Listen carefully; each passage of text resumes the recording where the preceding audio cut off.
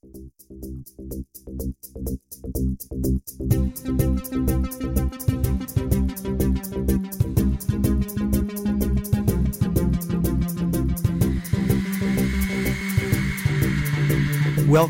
to Barry Piro's Haunted Happenings podcast, where I share in-depth stories of the paranormal, the supernatural, and the unexplained. So turn off your lights, sit back, and prepare to be scared.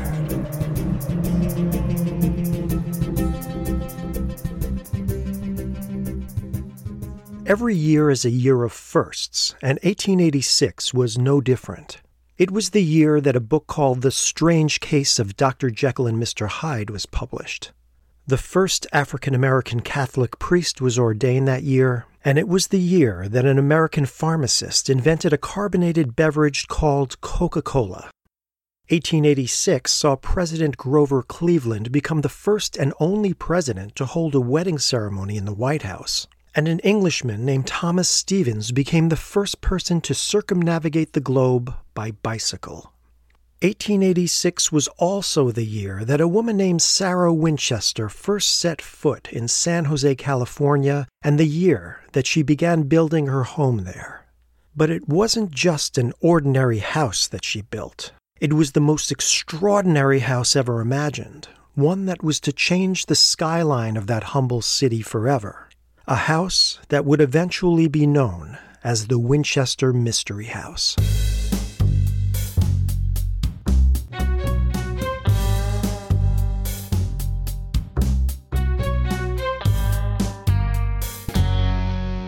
When Sarah moved from New Haven, Connecticut to California in 1886, she was a 47-year-old widow, and she was incredibly wealthy. Although she was born into a well-to-do family, the almost unimaginable, staggering wealth she ended up with was something of a fluke. Sarah Pardee was born in 1839 in New Haven, Connecticut. Her father, Leonard Pardee, was a successful carriage manufacturer. Sarah was one of 7 children, and she was well educated. As a child, she learned to speak 4 languages, and it was said that she could play the piano beautifully. Later, she was admitted to the Young Ladies Collegiate Institute at Yale. Sarah's parents had their sights set on a successful young local man to marry their daughter, William Winchester, the only son of firearms manufacturer Oliver Winchester and future heir to the Winchester Repeating Arms Company. The company was one of the first to mass-produce firearms that could fire multiple rounds without reloading. As a result, the Winchester family had amassed a sizable fortune. William and Sarah married in 1862, and 4 years later the couple's only child was born, a little girl named Annie. But she died just 6 weeks later of marasmus, a rare disease that causes the body to wither away from severe malnutrition. Some say that Sarah never got over the loss of her daughter and that she fell into a deep depression that stayed with her for the rest of her life. But it was not the last loss she would suffer. In 1880, her father-in-law, Oliver Winchester, died, and William inherited the rifle company. But just 4 months later, William fell ill and died of tuberculosis. As a result, Sarah suddenly had more money than she knew what to do with. She inherited a $20 million fortune, the equivalent of over $500 million today, plus 50% stake in the Winchester Rifle Company. Her stake in the company gave her an income of $1,000 per day, the equivalent of $28,000 per day today, roughly $10,220,000 pocket money per year. And remember, this was before income tax. So her financial resources were virtually unlimited. And this is where our story really begins. It's said that Sarah considered her newfound fortune to be blood money. The Winchester rifle was used to kill countless men, women, and children during the Civil War, and it's often hailed as the gun that won the West, as it was the most deadly weapon used against Native Americans by white settlers. According to some sources, Sarah turned to spiritualism as a way to help alleviate her depression over the loss of her husband and daughter, and to seek advice about what to do about having inherited a company that was responsible for the deaths of millions. The spiritualist movement was at its height in the late 1800s, and there were many people who claimed to be able to contact the spirits of the dead. The story goes that Sarah consulted a Boston medium named Adam Coons, who told her that she and her family were haunted by the spirits of the Native Americans, Civil War soldiers, and others who were killed by Winchester rifles. He said that the death of her daughter and her husband were caused by these angry spirits, and that she would very likely be next. The only way to appease the spirits, he said, would be to move west and to build a magnificent house for them. But there was one catch. Sarah's life would only be safe if construction on the house never ceased. As soon as she stopped building onto the house, she would die. Now, whether or not the story about the medium is true, one thing is for certain. In 1886, Sarah Winchester left Connecticut to visit a niece who lived in Menlo Park, California. While she was there, she purchased an unfinished 2-story, 8-room farmhouse and ranch in the Santa Clara Valley, just 3 miles west of San Jose. The house was named Lanata Villa. It had sweeping views of the rural countryside and 45 acres of land. As soon as she bought the house, Sarah got right to work finishing it. But instead of enlisting the help of an architect, she hired a team of carpenters and directed them to build directly onto the farmhouse according to her own plans. With steadfast determination, she began adding rooms onto the house, and over time it grew, and grew, and grew. It's said that 16 carpenters worked in shifts around the clock, 24 hours a day, 365 days a year, building rooms to her exact eccentric specifications. Over the next 38 years, the house grew into the extravagant maze of Victorian architecture known today as the Winchester Mystery House. It's estimated that by the time of her death, she had spent over $5 million building the house, the equivalent of $71 million today. Though it was much bigger at the height of construction, today the house is 24,000 square feet and takes up 6 acres. It has 161 rooms, including 40 bedrooms, 2 ballrooms, 47 staircases, 13 bathrooms, 6 kitchens, 10,000 window panes, 2,000 doors, 52 skylights, 47 fireplaces, 17 chimneys, 3 elevators, and 2 basements. Because she never hired an architect, Mrs. Winchester's simple sketches of her building ideas were all her foreman John Hanson had to work with. She had no training whatsoever in architecture and didn't know the first thing about woodwork, carpentry, or construction. So each morning, Mr. Hanson would dutifully meet with Mrs. Winchester to discuss her ideas for new changes and additions to the house. Then he would meet with the carpenters who would carry out her wishes. John Hanson was employed by Mrs. Winchester for many years, and he was such a dedicated employee that he made sure that all of her design ideas were carried out to the letter, even if they made no sense. If plans called for columns to be installed upside down, then upside down they would be. If a skylight was to be installed in a ceiling that had a view of the hallway above, so be it.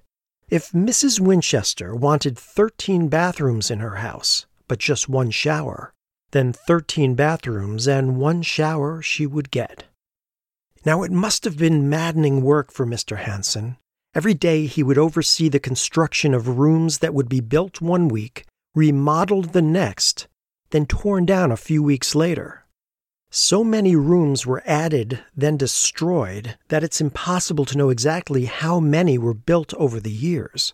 But it's estimated that there were between 500 and 600 rooms.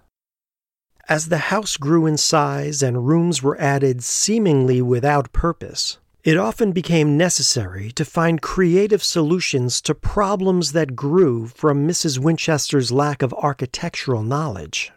For example, windows look into other rooms, and tiny nooks are tucked into corners that seem to serve no particular purpose. In one room, a closet door opens up into a room located several feet below that just contains a sink. As a result of the unorthodox method of designing the house, or because of Mrs. Winchester's eccentric ideas, some of its architectural oddities are baffling to say the least. The house is a web of twisting corridors, stairwells, and rooms within rooms, and many doors were installed that are high enough only to accommodate Mrs. Winchester's diminutive 4-foot-10-inch frame. But the oddities don't end there. One staircase descends 7 steps, then ascends 11. There's a door on the second floor that leads outside, not to a balcony, but into thin air. Anyone who might mistakenly walk through this door would fall 13 feet to the courtyard below. Some doors lead to secret passageways, and others open to reveal solid walls. Were these phantom doors installed for aesthetic purposes, or were they there to trick the ghosts who were supposedly haunting Mrs. Winchester? We just don't know. And speaking of ghosts, one staircase has 7 flights with 44 steps, but rises only 9 feet because each step is just 2 inches high. Many believe that the tiny steps were just another device created by Mrs. Winchester to confuse the ghosts. If that's the case, then she must have thought that ghosts have very big feet, which would prevent them from maneuvering such tiny stairs. But a more down-to-earth theory is that Mrs. Winchester had the steps installed in her later years when she suffered from severe arthritis. She couldn't lift her legs high enough to climb regular steps, so she designed these tiny steps in order to be able to climb to the next floor. Why didn't she just take one of the 3 elevators? Because they were installed later when her arthritis became so severe that she was forced to use a wheelchair. One of the most famous puzzles in the house is a staircase that leads to a ceiling. Much has been made of this mysterious staircase to nowhere. And of course, those who think that Mrs. Winchester was trying to confuse the ghosts as they chased her through the house believe it was installed for that purpose. But there's a much more logical explanation. Mrs. Winchester had no master plan for the house, and her architectural ideas didn't always work out. She usually covered up her mistakes by building around them or by tearing them down and starting all over again. The stairs to nowhere were probably part of the original farmhouse.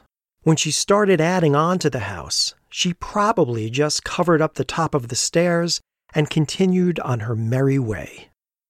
Now, most people consider the number 13 as being unlucky, but Mrs. Winchester certainly didn't. The number is featured so prominently throughout the house that she obviously embraced it rather than feared it. Many of the closets have 13 hooks. She designed a stained glass window that was embedded with 13 blue and amber stones. There are 13 ceiling panels in the entrance hallway. The house has 13 bathrooms, and the 13th bathroom has a window made of 13 panes of glass. And some of the stairways have 13 steps. But if anyone thinks that all of this is just a coincidence, they need to take a look at Mrs. Winchester's will. It contained 13 paragraphs, and she signed her name to it 13 times. The grand ballroom is the most expensive room in the house. It cost more than $9,000 to build, about 3.5 times the cost of an entire house. The grand ballroom is also famous for its large pipe organ, the 2 Shakespearean-inscribed stained glass windows, and a hidden safe. Mrs. Winchester was an accomplished pianist, so she often played the organ at night when she had trouble sleeping. The grand ballroom is both beautiful and creepy looking.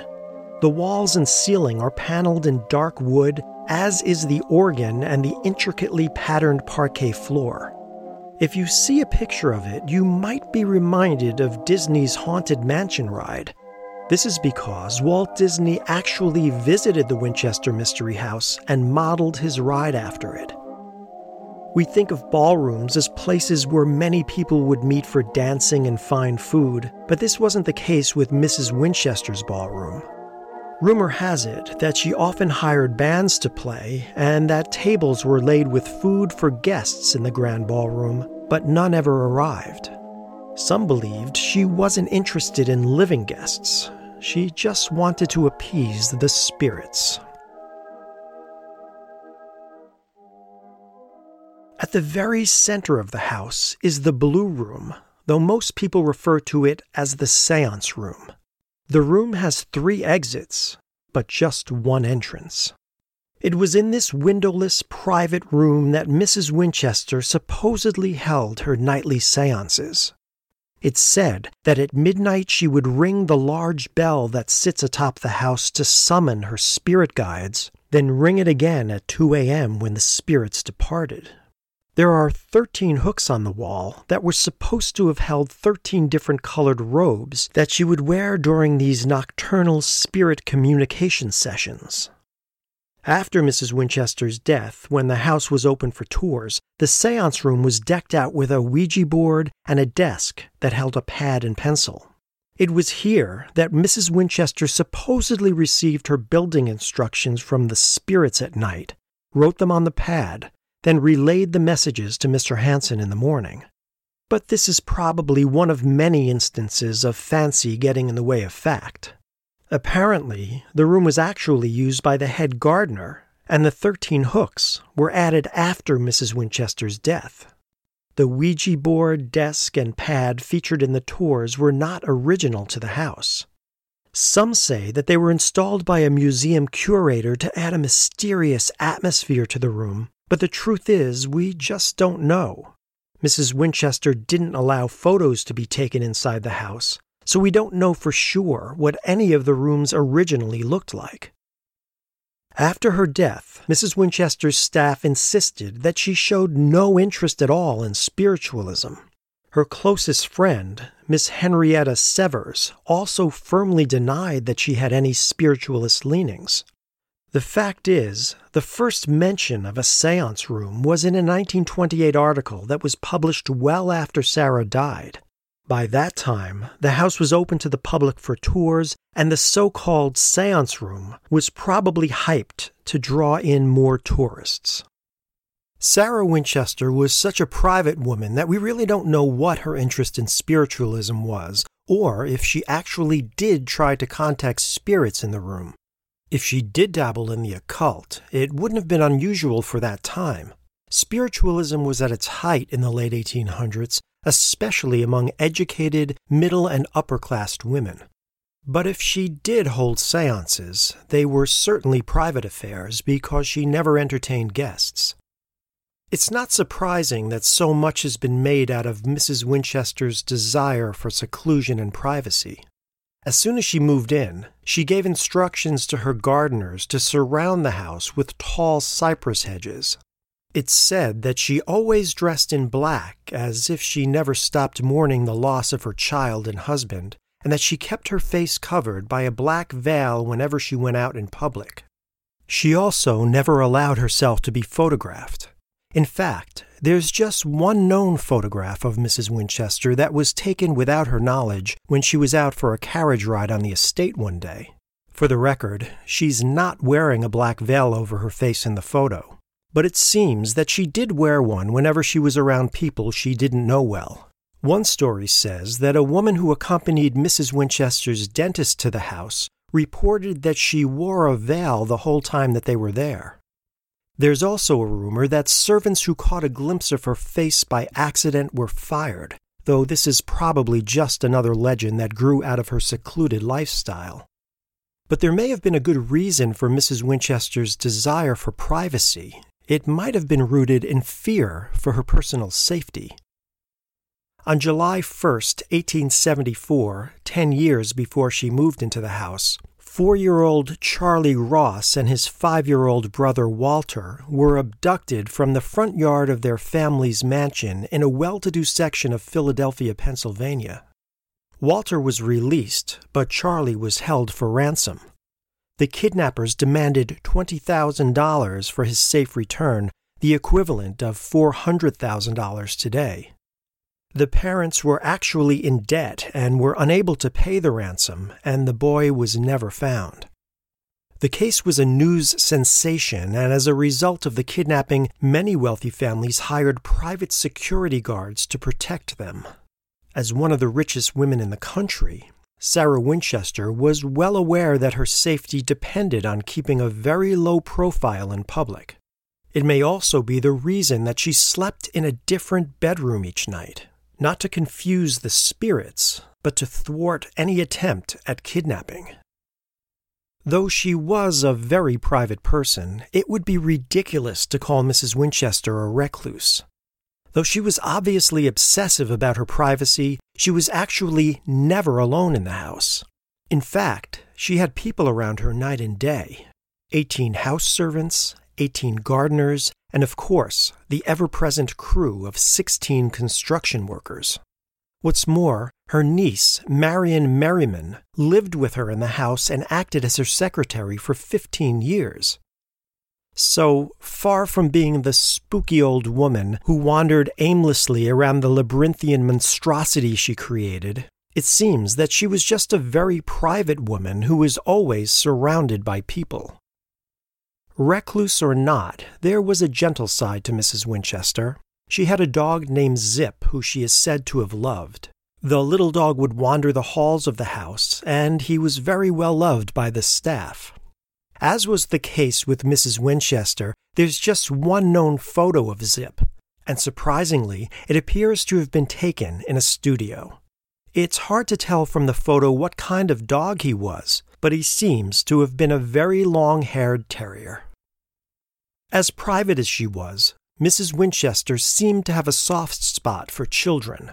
She welcomed the neighborhood kids to come and play on the grounds, and she even invited them into the house for ice cream or to play the piano, though she probably never put in a personal appearance when they were there. Mrs. Winchester was extremely wealthy, but she was also very generous. She donated huge sums of money anonymously to orphanages and other charities, and she paid her employees double the going rate. She often paid tradesmen in gold coins, though she insisted that they come out to her carriage so she could inspect the goods she was buying because she never showed her face in public. Even then, she always wore a black veil over her face when discussing business. If she was building a maze-like house to confuse the ghosts that were haunting her, she certainly did a good job of it. At the height of construction, the house was absolutely massive, and anyone, living or dead, trying to navigate through it would certainly get lost. Miles of twisting, meandering hallways, secret passageways, and stairways that suddenly branched off in different directions were enough to confuse anyone. In addition to building a house that was unique, Mrs. Winchester built one that had the most up-to-date technology of the day. One of the first things she did after moving in was having a gas generator built.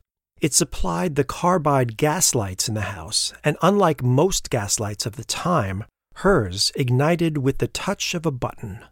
Many of the home's conveniences were rare at the time of its construction. These included steam heat, forced air heat, indoor toilets and plumbing, a telephone, a dumbwaiter, and electric lights. The house also had garden hoses, which, believe it or not, were a new invention at the time. These were used to water the plants in the conservatories, so the gardeners didn't have to carry buckets of water up to the upper stories. Installed throughout the rooms of the house was another new invention called the annunciator. When Mrs. Winchester pressed a button, a card would drop at the bottom of the unit, which was located in the staff quarters.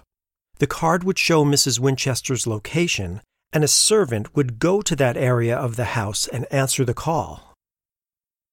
Now it seems that Mrs. Winchester was something of a car enthusiast. She owned a French Renault, a Buick Town Car, and 2 Pierce Arrow limousines, one of which had a special paint job of lavender and gold. Like everything else she owned, Mrs. Winchester didn't skimp when it came to her cars.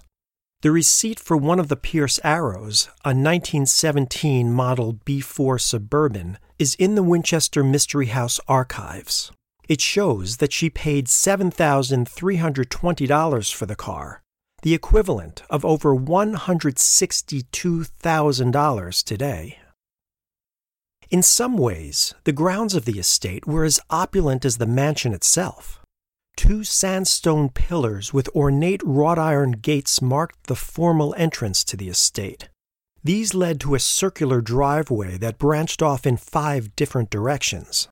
The main driveway that led to the front of the house was lined with Washington palm trees. How many? 13, of course. In addition to the main house, there were a number of other buildings on the grounds. One was a large, state-of-the-art stable that housed Mrs. Winchester's carriages and horses. There was also a separate house that was once occupied by Foreman John Hanson, his wife, and 2 boys. A large carriage house was used to house the several cars that Mrs. Winchester owned. It was also used as a repair shop, and the cars were washed there. There was even an aviary where Mrs. Winchester kept several species of tropical birds. The grounds also had beautiful gardens, 3 fountains that rested on stone bases, and graceful metal statues sculpted in the classical style of both people and animals. By 1906, Mrs. Winchester's incredible mansion had reached its highest height. It was 7 stories tall and had a beautiful tower that overlooked the 161 acres of land that she had purchased over time. The rolling farmland had apricot and plum orchards and walnut trees. She sold the fruit, nuts, and other crops to supplement her income, as if it needed supplementing. On April 18, 1906, at 5:12 a.m., the Great California Earthquake caused an incredible amount of damage throughout the San Francisco Bay Area. Violent shocks punctuated this strong shaking, which lasted from 45 to 60 seconds. Because Mrs. Winchester slept in a different room each night, and because the house was so massive, her servants didn't know where she was. She was finally located in the Daisy Room, one of the 50 or so bedrooms in the house at the time, and the one that was said to be Mrs. Winchester's favorite. The carpenters who were building yet another room onto the house that morning worked feverishly to remove all of the debris from the collapsed floors that blocked the door. Miraculously, Mrs. Winchester was found unharmed. After the earthquake, she had the Daisy Room and 29 other rooms in the front part of the house boarded up. As a result of the earthquake, the tower and 3 of the floors were destroyed. The house was kept at just 4 stories tall, but nothing as simple as an earthquake would deter Mrs. Winchester from her obsession. She continued to build onto the house, adding rooms, hallways, and staircases day after day, year in, year out. In 1911, the New York Times ran an article entitled "Winchester's Widow Dying." The article claimed that Sarah was at the point of death and claimed that she was dying alone at Lanata Villa, the country home where she has lived secluded for nearly 10 years in what her neighbors call the House of Mystery. The article said that ever since the earthquake partially destroyed her home, she had suffered from severe mental trouble.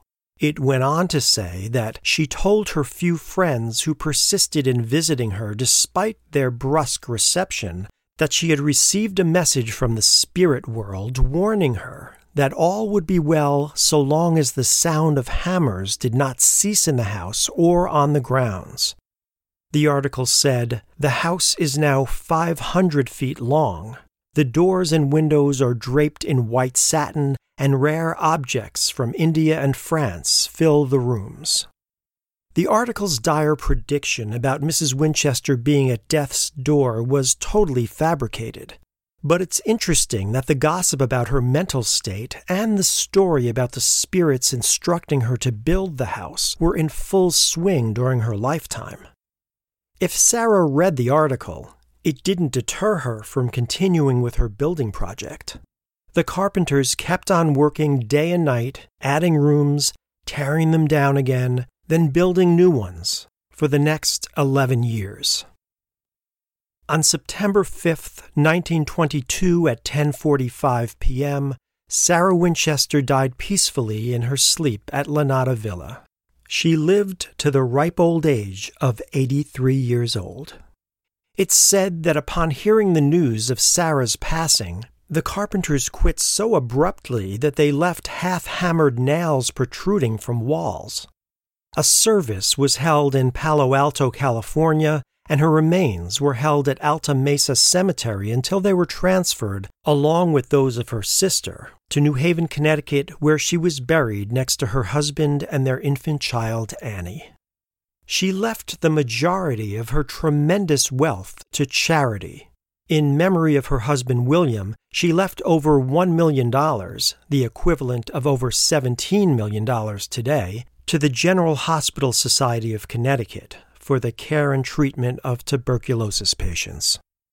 All of her possessions, except for the house, were left to her niece Marion, who was also left $3,000 plus the income from a $200,000 trust fund.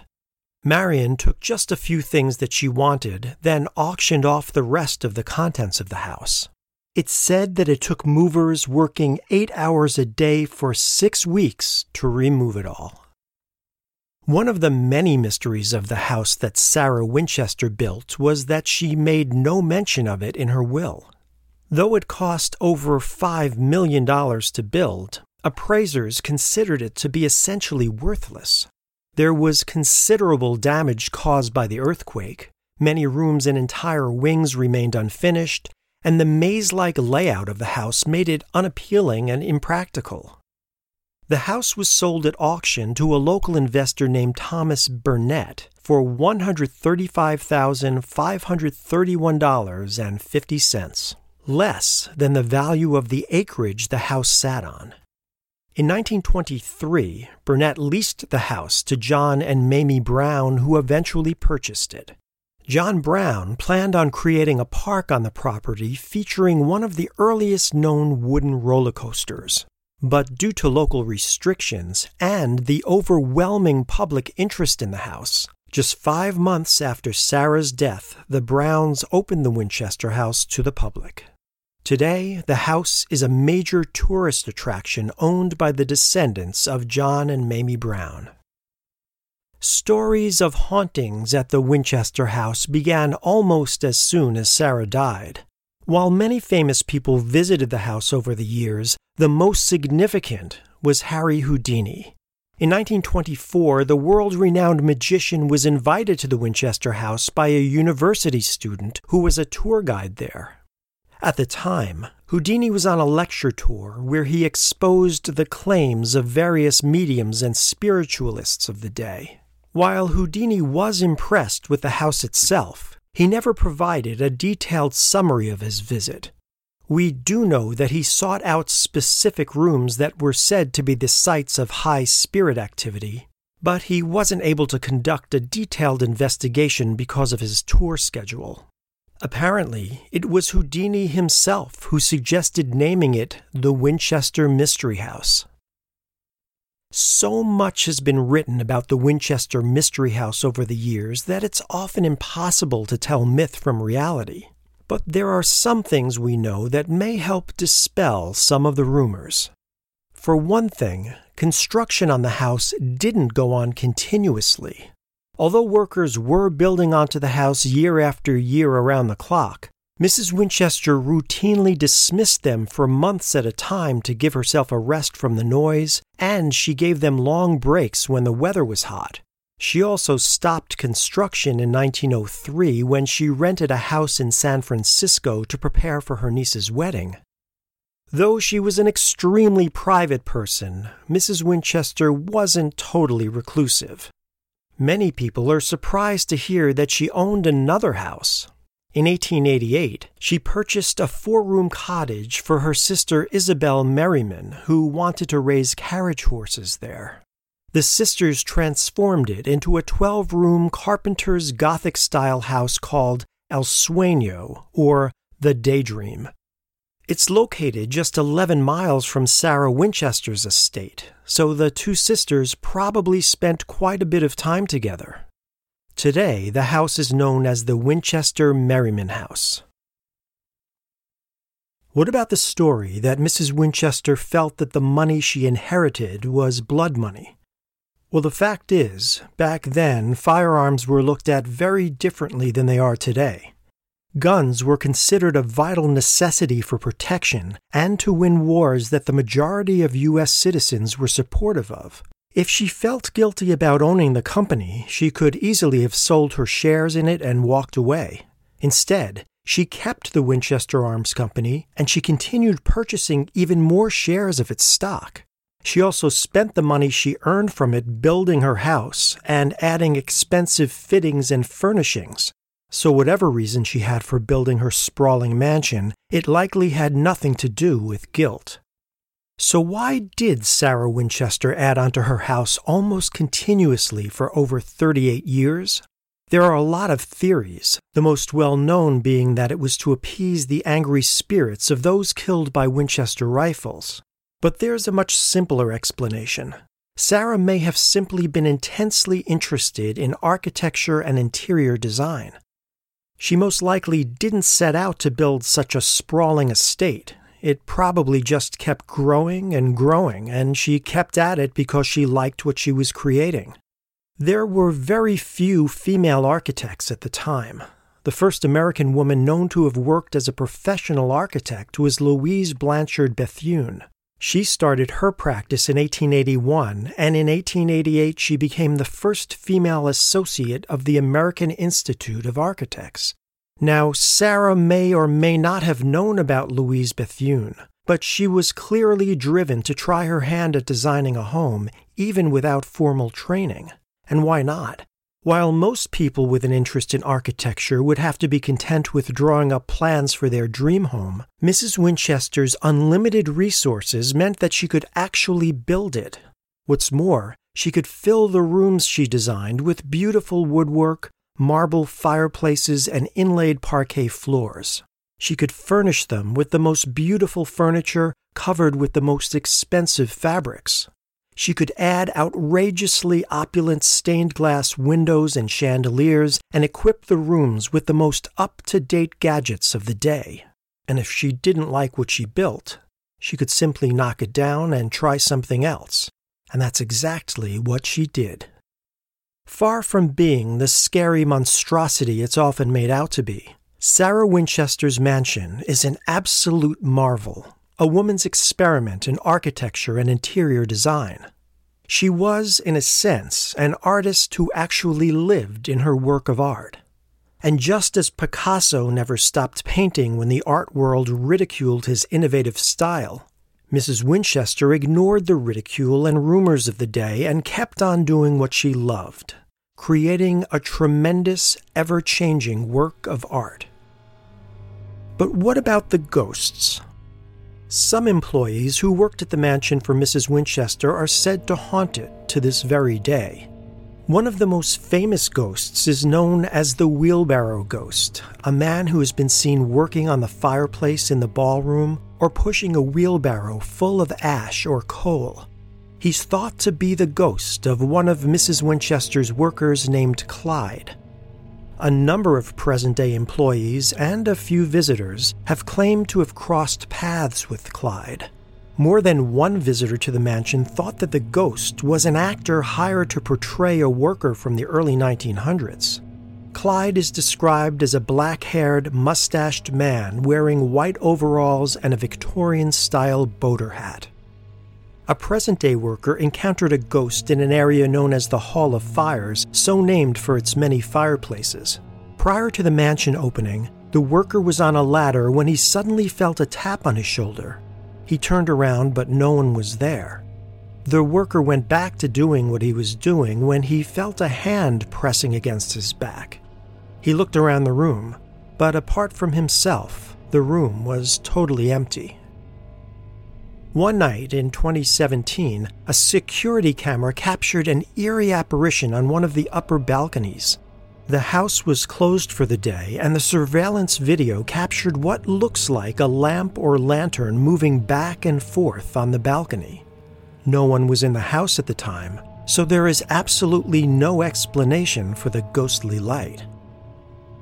One day, a tour guide had a strange encounter outside the room in which Mrs. Winchester had been trapped during the earthquake of 1906. The Daisy Room had been sealed by Mrs. Winchester after the quake for safety reasons, but it had recently been opened to the public and is now part of the tour. One day, a tour guide was gathering visitors into the room when she heard a loud sigh in the hallway. Thinking it was a straggler, she walked out to tell them to come in. When she went into the hall, it was empty, but not entirely. The guide looked down the hall and saw a small, ghostly form gliding around the corner. She gave chase, but when she turned the corner, no one was there. As she turned to walk back to finish giving the tour, she heard another long sigh. Who was this tiny ghost? Many think it was Mrs. Winchester herself. In life, she stood just 4 feet 10 inches tall. Longtime maintenance worker Denny said that one morning after entering the water tower, he heard the patter of footsteps coming from the floor above. He ascended the steps and called out to let the person know that the 3-story structure was closed to visitors, but there was no reply. As Denny climbed the tower, he kept hearing the footsteps, and they were always 1 floor above him. When he finally got to the top floor, it was empty. Convinced that someone was in the tower, Denny climbed up onto the roof, but there was no one in sight. Today, those who tour the house might be surprised to feel their shirts or skirts tugged at during tours. Doorknobs have also been known to turn on their own, and footsteps have been heard shuffling to and from Mrs. Winchester's bedroom after closing hours. Strangely, a few visitors were alarmed when they experienced a temporary loss of vision while touring the house.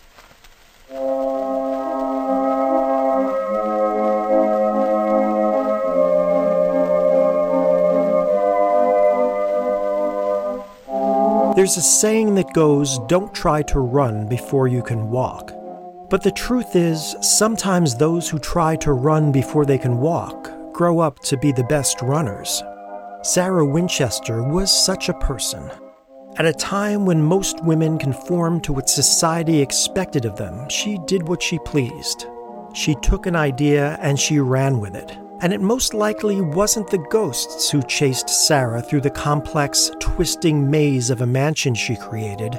It was her own creativity, her own curiosity urging her on and on to be better and better at what she imagined. That said, there certainly does seem to be a ghost or two haunting the Winchester Mystery House. But if you visit the house, I'm sure the spirit you'll be most affected by is Sarah Winchester's spirit of adventure and creativity. And if you're like me, you'll leave with a smile on your face, because by walking through her house, in a sense, you got a chance to meet the eccentric old woman herself.